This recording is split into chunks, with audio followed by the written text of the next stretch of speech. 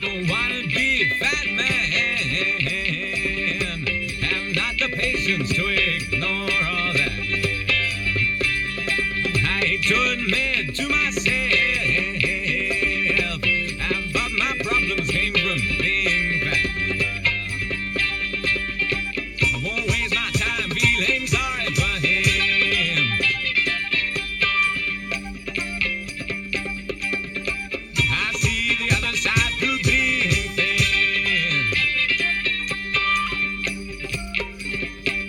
I rolled us both down a mountain, and I'm sure the fat man wins. Hello and welcome to episode 820 of Effectively Wild, the daily podcast from Baseball Prospectus, presented by the Play Index at baseballreference.com. I am Ben Lindbergh of 538, joined by Sam Miller of Baseball Prospectus. Hello. Howdy. How are you? The same. How are you? Okay.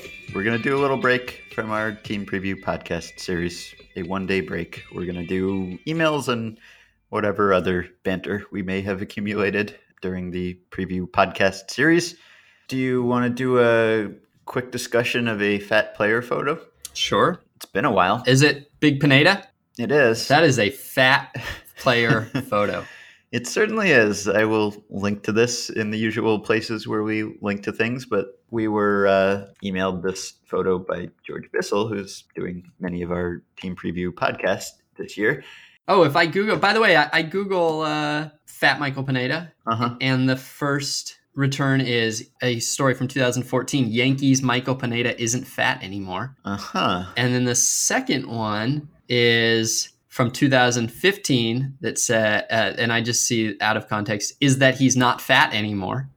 And then here, let's see, this is from last year. The skinny on Michael Pineda, he's eating less. Okay. So, all right. So he has a history. So this isn't coming out of nowhere. This recent wave of fat Pineda speculation was started by a Twitter photo from Ryan Hoke, the Yankees MLB.com beat writer, who tweeted a sort of oddly composed photo. It appears to be in the parking lot in Florida at the Yankees spring training facility. And I don't know what the context for this photo was. Hey, you look fat. Come over here. Yeah. Let me exploit your appearance in this very tight sweater you were wearing. It is you're right. It is an odd photo. It looks like he's on the other side of some shrubs. Yeah. He looks like a knight of knee. It looks like he's trying to hide himself behind the shrubs. behind one single shrub. Like he's carrying it around with him to obscure the stomach. But it's so I don't know. I'm trying to imagine what the situation was that Pineda was just coming out of his car and Oak was just talking to him across this greenery and said, "Hey, can I that's take a picture and put it on Twitter of you right now when you look very it's going to be very unflattering, just so you know." It's not necessarily the case that he expected it to be unflattering. No. I mean, as we've talked about with fat player photos, a lot of times it's all about the posture, and a guy can go from fat player photo to not fat player photo in a single frame, depending on his posture. And so it is possible that Brian didn't expect that this was not Brian's purpose for taking the photo. Maybe he took a picture of, I'd have to look, but maybe he took a picture of every Yankee who came out of the parking lot. Maybe every Yankee, he called him over and said, "Hey, what's on your iPod? And can I get a quick picture?" And with the shrub, can you pose with my shrub? And that this just happened to be the one that got forwarded to us because Chase Headley didn't look fat. Right. Oh yeah, look. In fact, Andrew Miller picture, same place, same parking lot. Now, not no shrub. Looks like Brian has come around to the other side of the shrub. But this is in fact, there's two tape recorders here. Brian is taking the picture, and I think, and there are two tape recorders visible. So this seems to be where players finish. Once they arrive, this is where they come over to do their quick media availability. Here is Andy Pettitte. Not fat. Skinny Andy Pettitte. Yeah, looks good. In the same place, Big Mike Pineda. Let's see. Any others? Those are all. Tanaka, same place. Still no shrub. The shrub. is strangely included as though it's trying to like for perspective, like so that you can compare it to a, like you put a quarter down so you can see the size of the bug. Kind of. This shrub is to, well, look, he's as big as a tree. Anyway, Tanaka is the same place, so that's why he took the picture. There was nothing. I don't think nothing intentional about this. Although the tweet, the hashtag, the Big Mike.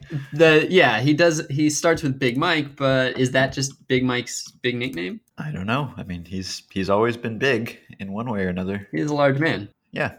2015. The 2015 season was supposed to be Big Mike's coming out party, says River Avenue Blues. Okay. A healthy Tanaka and Big Mike on the roster, says Gardy Goes Yardy. All right. Big Mike. Pineda seems close too, says NewJersey.com, NJ.com. Tonight was all about Big Mike, says Pinstripe Alley. Okay. Welcome back, Big Mike, says New York Daily News. So these are all pre-fat t-shirt. So I think that Brian is an accidental accomplice here. Yeah. Okay. I think we can rule out unflattering angle on this one, right? This does not appear to be the case where it's just posture or wind. I mean, I guess you can never say conclusively, but this appears to be one of the better documented cases of a fat player photo. Yeah. There's a lot of times it's not just the roundness around the middle. It's also and there's no billow at all. A lot of times the billow is where you get your deception. The billow goes one way or another based on the wind or gravity. But this is a fairly tight shirt, and it's hugging him. Yes, tightly. Some might say too tight. Not originally a tight shirt, maybe. Maybe not. Yeah, and he's got a little bit of maybe it's just the angle, but he's got a little bit of a double chin going on there also. I don't see that. There's something there. It might be. I don't see it. Is all. You have different eyes than me, but the shadows don't help him. No, this is a shadow picture, a bad shadow picture. But more than anything, it's that I think it's his width more than anything. Yeah, it's a straight ahead photo. So I think in straight ahead photos, I've learned to be a little bit agnostic about the kind of contours that you think you see. Sometimes you think you see a bump, and from another angle, you realize that it was the shadow, or it was the posture, or it was the angle. But it's hard to see a guy who's just wider. Everybody can tell a 2x4 from a 2x6. Of course, players can go from fat player photo to regular player photo in the course of spring training. Spring training is a long time. Yes, sir. Some players report with a little extra winter padding, and then by the time opening day rolls around, they look like their regular selves again. Still probably not what their team is hoping to see when they glimpse them across a shrubbery in the parking lot, but it's correctable. But this is, I think, one of the better examples that we've been sent. All right. You want to do emails? Sure. Let's see. All right. We got 2 questions about deferred salaries, and they are related. One is from John in Chicago, who says, let's say you are Mark Atanasio, the owner of the Brewers, and you are looking to raise the value of your team. Are there any rules preventing Mark from offering ridiculous deferred salaries? For instance, in 2018, signing Bryce Harper to a 10-year, $600 million contract with 75% deferred over the following 10 years. Then, as the Brewers' success raises their financial prospects, Mark would sell the team for a large profit before the deferred contract bills arrive. Along those lines, is a player's deferred salary guaranteed if his team files for bankruptcy? Then there's another question from Ben in San Francisco, who asked this because of the deferred payment structure of the Chris Davis deal, and he wonders if enough attention is paid to the net present value of contracts. My question is, assuming that the agent gets paid right away, not over the next 21 years, does he get paid his percentage of the full notional value of the contract, $161 million, or the net present value, which is closer to $147 million? If it's the former, which I suspect it is, the agent is incentivized to delay payment for as long as possible to ensure the maximum notional size. From the team's perspective, as long as they are free to set aside money at whatever schedule they please to offset future obligations, it seems also in their best interest to drag things out. So why don't we see more payment structures like this? Are players too smart to fall for it? Or is there something else that protects the player from having the time value of those deferred payments taken from them? And there was a comment from Andrew Friedman recently because the Howie Kendrick deal had a fair amount of deferred money. And I will read the quote. He said, "Anytime you spread out money, it's helpful looking at commitments over a long period of time." Uh-huh. So why don't we see more deals that are just extending very far into the future, like the kind of Bobby Bonilla type contract where the team is just putting off the payment forever? I guess the first question about the Brewers, I mean, it's not like if you just defer the payment forever, it's just going to be forgotten about and right. When you sell the team, cracks or something. When you sell the team, the new owner will probably ask if you have any multi-million-dollar liabilities in the future. Yes. So you can't just backload every contract and then have your players playing for free and then sell the team for a massive profit because you don't actually have a present payroll.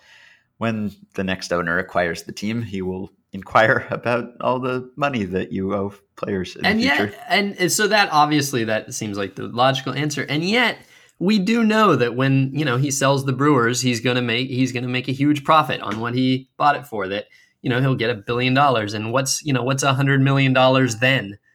Whereas these guys do seem to pay a lot of attention to whether they're in the red or in the black in the current day. They seem to be, I don't know if this is exactly true, but the impression that you get sometimes from hearing the way they talk, seeing the way they run their businesses, particularly when you think of a team gaining $1 billion over the course of a couple of decades in value, to see them penny pinch over a couple of million over, Ricardo Rincon or whatever.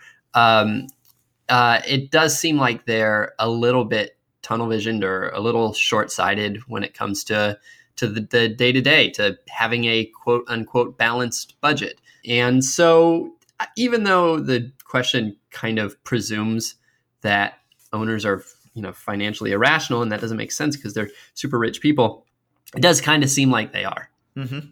Like that's the impression that you get. It'd be interesting to hear someone who knows, who is smart and has, is a billionaire, explain why they're not, because otherwise all indications to us are sometimes that they are, and that's kind of weird. Yeah, right. Wasn't there something about an agent in there? Yeah, well, he wants to know whether the agent gets paid based on the net present value or whether he's getting paid. Probably not. I don't know, but I think the agent probably gets paid at the exact same time that the player gets paid. That when a paycheck goes to the player, a paycheck goes to the agent. And maybe that's why. Maybe that's why there aren't these. Maybe the agent doesn't want the deferred money. I doubt that's the answer. But I said it.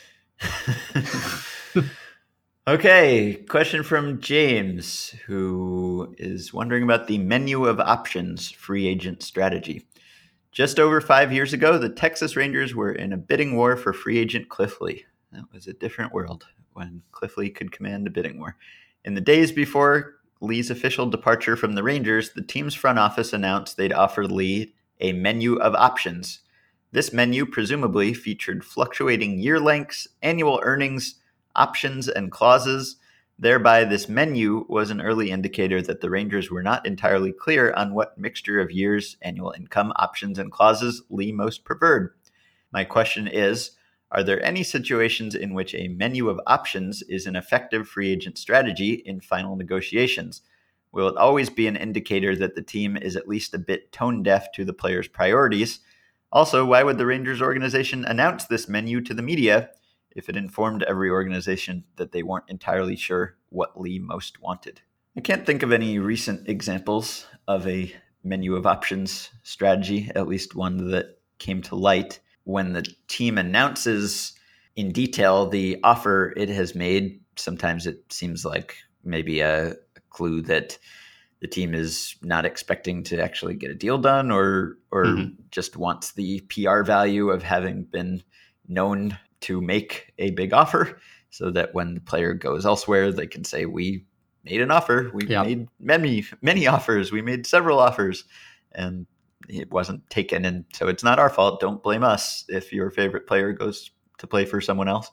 So that might be part of it. There could be times when it would benefit the team or give the team a better chance of signing the player, I suppose, but I don't know what those situations would be, really. I mean, you could certainly give multiple options. You could give a option with an opt-out and say, this is a short contract, but you get to get out of it sooner. But there's always going to be a deal that you would prefer and that you would just offer first and hope that the player takes. So yeah, I mean, a menu of options, like the player, when you sit down and you go, so what are you looking for? He has the menu. He gets to choose what he says there. So there's always an implied menu of options. You are, to some degree, you are the White House chef. And, he comes down to you and says, can I get whatever? And you're the White House chef. You're supposed to have it all, right? I don't know how the White House chef works, but that's the impression that you get, that the president can have whatever he wants, right? And so then he asks and the team says yes or no to that thing, but there's always an implied range of choice. Like he gets to tell you what he's looking for. He gets to tell you whether he's looking for short-term with high annual or long-term or deferred or whatever. It's a conversation. So to me, the Rangers saying that they had a menu of options was a non-revelatory rumor. Yeah. And you're right. Anytime a team talks about their offer to a player, I think I've grown increasingly more suspicious of all of those because there's no real reason to say what you offered unless you're trying to convince your fans that you were a really super serious contender. And so then you have to kind of question the motives or the honesty of any statement and why they're framing it that way. Mm-hmm. All right. Jason from Palmyra, New Jersey says the recent Dan Heron tweets we discussed and the Talk About the Players Tribune and the act of pre-ordering your Sonoma Stompers book, thank you, Jason, got me thinking about baseball books. Here's my question. If you could commission any current major leaguer to write a book for your entertainment, so the only requirement would be that it is interesting to you, not that it would be profitable, who would you choose? Would it depend more upon a great backstory? Would you choose someone with a fascinating career arc? Would it depend more upon a player's candidness, his writing ability, the people he encountered in his career, or something else entirely? Well, even baseball players who are like 2 standard deviations better at, cleverness and writing are probably not like the kind of people I would definitely want writing a book, Pedro, for instance, Pedro Martinez just wrote a book. And Pedro Martinez is, if not the most fun player of my lifetime, definitely top 4 off the top of my head. I mean, he's just unbelievably fun. His career was unbelievably fun. His trajectory was fun. He was fun at every stage of his career. And he's super fun as a guy. He's charismatic and funny and irreverent and candid and different and smart and all the things that you would want. And I read that book. And it was fine. It's not like I'm dying to read a book like his follow-up or anything like that. It was just whatever. You read the first 10 pages carefully and then you start skimming really fast. So I wouldn't have read it. I wouldn't have really wanted to read it if it were not my kind of job to have read it.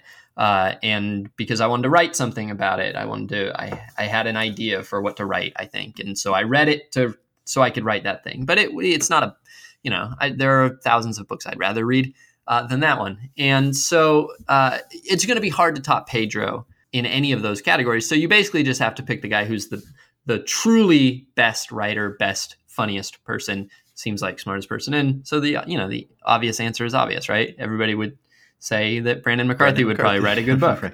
Yes. Like right. I would read a Brandon McCarthy book. It doesn't have to be about baseball. That's probably the test. The question should be, which baseball player would you most want to write a book about something else? And that's the answer. Like I would read Brandon McCarthy's like vampire novel. Yeah. Is there any other answer? No. I don't know that any baseball player has. No, he's like really 6. Demonstrated. The thing is, he's 6 standard deviations away. Yeah. That's what I'm saying. I didn't really get through the standard deviations point, but 2 is not enough. You think 2 is, because you get so weighed down by the monotonous boringness of baseball players that you're like, wow, that guy used a verb that is slightly unusual. He's funny. Yeah. But in fact, that's only 2 cents. Like, that's still really boring. And so you got to go so far. And Brandon McCarthy is like, he could do anything and he'd be entertaining. So him, but he's so far, like, I think, at least based on what we've seen, there are probably people who are as funny, as clever, as smart, but they choose not to demonstrate that ability to us publicly. They would just, like, the type of person who is that funny might not be the type of person who wants to put themselves out there quite so much. So maybe they're hidden. Maybe they're all in the shadows. But nobody comes to mind as particularly close. Yeah, not really. Every team has a... Oh, well, Sean, maybe Sean Doolittle. Did you read the thing that Sean Doolittle wrote for when Buster Olney went on vacation in summer of 2013?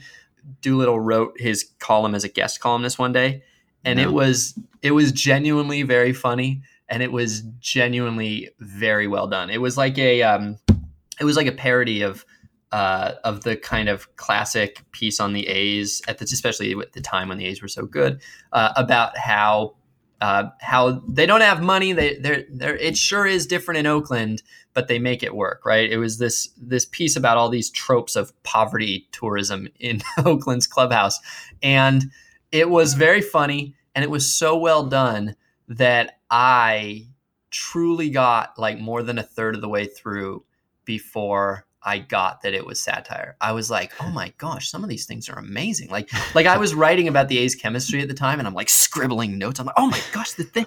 And then I finally thought, wait a minute, like that, and then I realized, okay, it's a joke. But that's good satire. Like when you can get, like, a person who was reading at 80% attention level could plausibly have gotten to the end and not gotten it. And that's what you want. You want for satire to be good enough that somebody leaves a comment believing it to be true. And I believe that Doolittle's probably got a lot of those. So yeah, Doolittle might be my number 2. 4 players who were good on Twitter for reasons other than the fact that you like them because they're baseball players, and maybe you'll just automatically follow them because that's the way you interact with baseball players. But the handful of players who it's actually worth it to follow for just pure independent of baseball entertainment value, those are the top draft picks for book writer, basically. And they might not have particularly interesting backstories. I mean, I would say that those guys have above average baseball backstories, maybe. McCarthy has, his various transformations and his being hurt all the time and then getting healthy and using new pitches and using stats and then getting hurt again and getting hit in the head. And so he's got some intriguing plot lines, and Doolittle is a converted guy and he throws fastballs all the time, and then he stopped throwing fastballs all the time, and you wrote 10 articles about it. And so he has some material for a book, but they wouldn't be anywhere near the top of the list of players whose backstories would be the best book material. You would want someone who has a dramatic escape from Cuba, or, some incredible hardship or in their early lives, or, there are many, many more interesting origin stories. But if the player actually has to write the book, then even the most fascinating origin story might lead to a terrible book. Now, if you can draft a ghostwriter and you can get a great ghostwriter, then I think the actual material matters more. Although, again, you still need the player's personality to come across, and that's probably, I don't know what percentage that's the ghostwriter and what percentage it's the player being willing to open up and really invest himself in the story, but it's definitely both of those things. I never read R.A. Dickey's book, but it seems like a lot of people did. Did you? I did not. So I don't know if that one was good, but maybe that was good. There was a book that came out in 2009, I think, maybe 8. No, I think 9. That was called Odd Man Out, and it was written by a guy who had played a season for the Angels short season team named Matt McCarty. And he was he went to, I think, Yale. He was buddies with the other guy who went to Yale, Breslow. And so he was like a senior sign, played a season in, short season Orem or wherever they were at the time, and wrote a book about it. And that I found that to be a very entertaining book. I read it all the way through very quickly, like maybe in a day. And it was a very successful baseball book, except then it turned out that like he had a hard time with accuracy, maybe intentionally, or maybe I should say, I don't know why, but he got a lot of stuff wrong, and it took a lot of the shine off the book, and it's hard to know what was real and what wasn't. And I don't find myself going back to the book that much for that reason, or at all for that reason. But it was a successful book, and I think that the combination of being a guy who was fairly mature, fairly smart, and that it was writing about a scene that's a lot more colorful than baseball can ever be. I mean, a book that is about the majors is almost by definition going to be fairly antiseptic. It has advantages in that the players and the stakes, and you can drop all these famous things. And so when you have a story about, Yasiel Puig's stuff getting thrown out of the bus, it has a lot more familiarity and stakes than if you hear about the low A right fielders, things getting thrown off the bus. So that's the definite clear advantage that major league books have. But if you're writing about it from the inside of a locker room, it's almost certainly going to be, terrain that's been covered more elsewhere, that is a lot more polished, that won't have the same color that a minor league book would have. But it's just it's hard to write a baseball book about the majors. That's my point. It's hard to do it. Yeah, unless you're going to provide a deeper level of access than anyone else has. Like if you're going to be a trailblazer and be Jim Bouton or Jim Brosnan, who came before him and wrote The Long Season, then it's very interesting just because no one has done that before. And I guess a current player could probably ramp that up if he wanted to and provide a even more candid view of what it's like to be a baseball player in the free agency era when players are super rich and super famous. And that might be a fascinating book. Then again, you'd have to really want to be a book writer because players don't have much financial incentive to write a book now. They don't really need to write books if they are successful players. Mm-hmm. So speaking of our book, a few hours ago, a messenger came and took it out of my hands. It's now literally out of our hands for the first time in ever.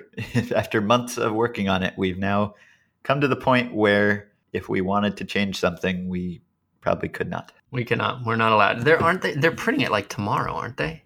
I don't know, but yeah, we just spent the last week reviewing the page proofs and looking for any last little fixes we want to make, and yeah, now it's just I guess it should be a liberating feeling, but it's sort of a scary feeling. I'm kind of worried that I'm suddenly going to think of the perfect analogy, and I'm going to kick myself that it wasn't in the book. Hey, Ben. Yeah. Let's answer the question, though. Getting past the best writer aspect of it, whose career would you most like to read about? Active player, whose career would you most like to read about from the player's own mind? If all of their minds were equal, if we gave them all credit for having equally sharp minds and internal lives. Dickey's a pretty good one, by the way. I mean, I could see why that. I could see just thinking about it. I could see why that would be a book that a lot of people would enjoy, and maybe I'll read it. Yeah, someone like Josh Donaldson, I guess, is an interesting trajectory. Yeah, it is. Prospect to written off to MVP. I would almost go the other. Like, I always wanted to write a book about Brandon Wood. Yeah. So just a big bust. I mean, yeah, I guess. That's not how I would pitch it to him. But you might pitch the publisher that way. David Peralta? Yeah, it could potentially be interesting to just like have the most preternaturally talented player if he were able to actually convey what it was like to be that. Yeah, like that's to be true. Bryce Harper or something. You know who writes well about that is Bob Gibson. Bob Gibson, at least the book that I read by Bob Gibson was surprisingly good. That's interesting, actually, because he's one of those great players who is known for being a bad coach, perhaps because he was so talented that he wasn't able to communicate with lesser beings. Like the new book that just came out, the John Wertheim and Sam Summers book, This Is Your Brain on Sports, says, as exceptional a major league pitcher as Bob Gibson was, he was exceptionally subpar as a major league pitching coach. The Hall of Fame fireballer was famous for strolling to the mound to counsel one of his pitchers and hissing, just throw the damn ball over the damn plate, which doesn't sound like the makings of a great literary mind. So it's interesting that he was one. Surprisingly enjoyable and surprisingly educational. He wrote a book with Reggie Jackson, and they kind of alternate chapters. And it's about the battle between batter and pitcher. It's called 60 Feet, 6 Inches. And it's there's really a lot in it, a lot of good stuff in it. And I particularly liked Bob Gibson's parts. And I think he's written other books that I haven't read. So it's really hard. That's all I'm saying. It's really hard. Mm-hmm. Vladimir Ballantyne would be a fun one. Yeah, I guess that's true. What's it like to go from prospect to sort of scrub to suddenly superstar, transcendent superstar in another country? I was going to say Josh Hamilton, but he has a book. He wrote a book. Yeah. And I did not read it. Wow. Did you see what Ballantyne did last year? No, what? He only played 15 games. I don't know if he was cut or injured, but he hit 186, 327, 302 in 15 games. So his OPS is in Japan. First year, 783. Second year, 958. Third year, 1234. That's the year he hit 60 home runs. Fourth year, 1007. Fifth year, 629. And didn't play anywhere else after that. All right. Well, that's going to be a good chapter for the book. All right. Do you have a quick play index? Sure. Yeah. So this is a quick one. I wanted to look at whose subs played best last year. This is not the same as whose backups played the best, but whose subs played the best. So basically pinch hitters, defensive replacements, injury replacements, anybody who came in to a game. And the only reason that I'm bringing it up, because it's not a great query, I think you would admit, is that it's a pretty good result. The bottom is the Tigers with a 455 OPS. So they had basically 200 plate appearances from their subs. They had 165, 231, 224. And the median is 618, a 618 OPS, which is the Giants. The Orioles are at 617. Those are the 15th and 16th teams. So we're looking at subs who basically hit about, the bottom of what you expect from a major leaguer, sometimes even worse. And then you go up and there's not a huge spread. It's like 618, then 622, 630, 633, 638. Cleveland is 10th at 644. The A's are 5th at 697. So the White Sox are 4th at 698. So we basically have almost no examples of teams getting good production. Number 2 is the Blue Jays at 731, which kind of makes sense because you could imagine that, first off, they had a really good team with a lot of depth. But also, they had a bunch of superstars who might have gotten some of those at-bats if they were coming off the bench or whatever. But, okay, the number 1, though, is the Houston Astros. And the Houston Astros OPS from their subs was 852, which is 121 points higher than anybody else. The difference between them and number 2 is the same as the difference between number 2 and number 18. Number 18. They just had this phenomenal bench performance. It's actually going back to 1988. It is the 5th best bench performance of all time. But of course, most of those came during the offensive years. The only team that really was ahead of them and in a non-supercharged era is actually the Orioles from the year before, who had the 4th best. The Astros also were not one of the teams that used its bench the fewest. You could maybe imagine that if they had, then that would make it easier because they're not like the Royals only used 128. Well, I guess it works the other way though too, because probably the worse they are, the less you use them. Anyway, they were kind of right around in the middle. So the Astros had this incredible bench performance. So now I'm going to do one more thing. So I would guess that seems like it's a very good reflection of your roster construction if you're able to have a really fantastic bench. But on the other hand, maybe it is something that is very likely to regress just because, well, as you said, it's very atypical to have your bench be that good. And yeah, and it's very unlikely to repeat. It's a very, very, very small sample. I mean, yeah. I don't want to oversell this. This is ridiculously small sample. It's like 250 plate appearances for the whole team. And in case you're curious, so Jed Lowry leads the way. OPS overall 712. OPS as a sub 25-24. Pretty good. And so he's better. Domingo Santana is better. Colby Rasmus was better. Jake Marisnick was better. These guys are all better by like 4, 5, 6, 700 points of OPS. Obviously, small samples. Jonathan VR is better. Max Stassi was better. Preston Tucker was better. Matt Duffy was the same. Luis Valbuena was better. Hank Conger, slightly worse. And Chris Carter was worse. And that's pretty much how they did it. Yeah. All right. Baseball Reference Play Index. Use the coupon code BP. Get the discounted price of $30 on a 1-year subscription.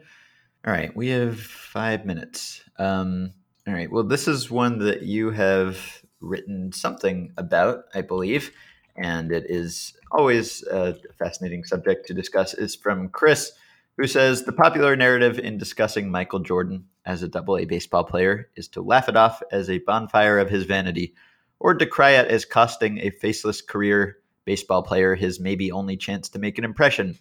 I think it's one of the most amazing things I've ever seen. He was past his athletic prime, playing a sport he hadn't played for at least 15 years. He walked over 50 times in fewer than 500 plate appearances. He stole 30 bases. I think it's amazing that a non-baseball lifer could play at Double-A and strike out only a quarter of the time. It's not that he only hit 200. It's incredible that he could hit as high as 200. And I think that is indisputable, right? I mean, Chris says it's the popular narrative that he was bad and embarrassing. And that is probably true in the larger culture or among people who, just know basketball fans, people who know that Michael Jordan was the best ever at one sport and just a not great minor leaguer at the other sport. But I think anyone who has any awareness of baseball and how hard it is to do what he did and some awareness of minor leaguers and the typical prospect trajectory and all of that, I think among those types of people, it's the popular narrative that he was amazing. Yeah, I think that it's look, Michael Jordan was horrible at baseball. Like, that's not right in dispute. He was absolutely horrible at it. He was very bad at it by the standards of all the baseball we watch. But I think it's a plausible question to ask whether his baseball performance is actually more amazing and remarkable than his basketball career, if you really want to get down to it. Because of all like it either tells us something amazing about Michael Jordan, that he was able to perform at a kind of credible Double-A level, like not a good. He was one of the worst players at the level, but it was credible. Like you wouldn't, if you were me or you and you went out to watch that game and you didn't know it was Michael Jordan, you wouldn't notice over the course of a game that guy doesn't belong there. Other than the fact that there's not many guys that tall playing in the outfield. So that either tells you something really about Michael Jordan or something about baseball, which is that it's not totally clear to me that baseball is hard. I'm still agnostic about whether baseball is the hardest sport or the easiest. Because it really, I don't care how good an athlete he is, he shouldn't be able to do that after not playing baseball for 20 years and never facing anybody even close to the level of talent that he shouldn't be able to do it. So either he's way better, like, oh God, it's incredible that he did that, or baseball sucks. I'm not sure which. Possibly an embarrassment to baseball more than it is an embarrassment to Michael Jordan. Yeah. But yeah, it's incredible for all the reasons that Chris said. For him to do that was something I wish I had been old enough to pay more attention to at the time. Mm-hmm. Then if Michael Jordan if the exact equivalent thing happened, say he had never done it, but the exact equivalent happened now, and I don't know if there is an equivalent to Michael Jordan, but maybe it's LeBron. Yeah, let's call it LeBron. Let's say LeBron quits and goes and plays baseball, but now you have minor league baseball TV and you can watch the games. How many games do you watch LeBron play over the course of his season? Or how many innings or how many at-bats? Yeah, I'd probably watch 10. I'd probably get bored of it. Tracy McGrady pitched for the Sugarland Skeeters in 2014, and I thought, oh, that's interesting. And then I made no effort to watch his 4 games. Okay. All right. Okay, so that is it for today. You can continue to send us emails. We'll get to them next week. podcast@baseballprospectus.com. Join the Facebook group at facebook.com/groups/effectivelywild and rate and review and subscribe to the show on iTunes. We will be back tomorrow, resuming our team preview podcast series with the Colorado Rockies. You're doomed to repeat the past, 'cause nothing's gonna last. I'll burn all your photographs.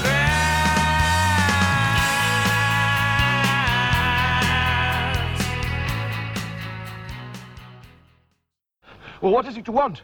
We want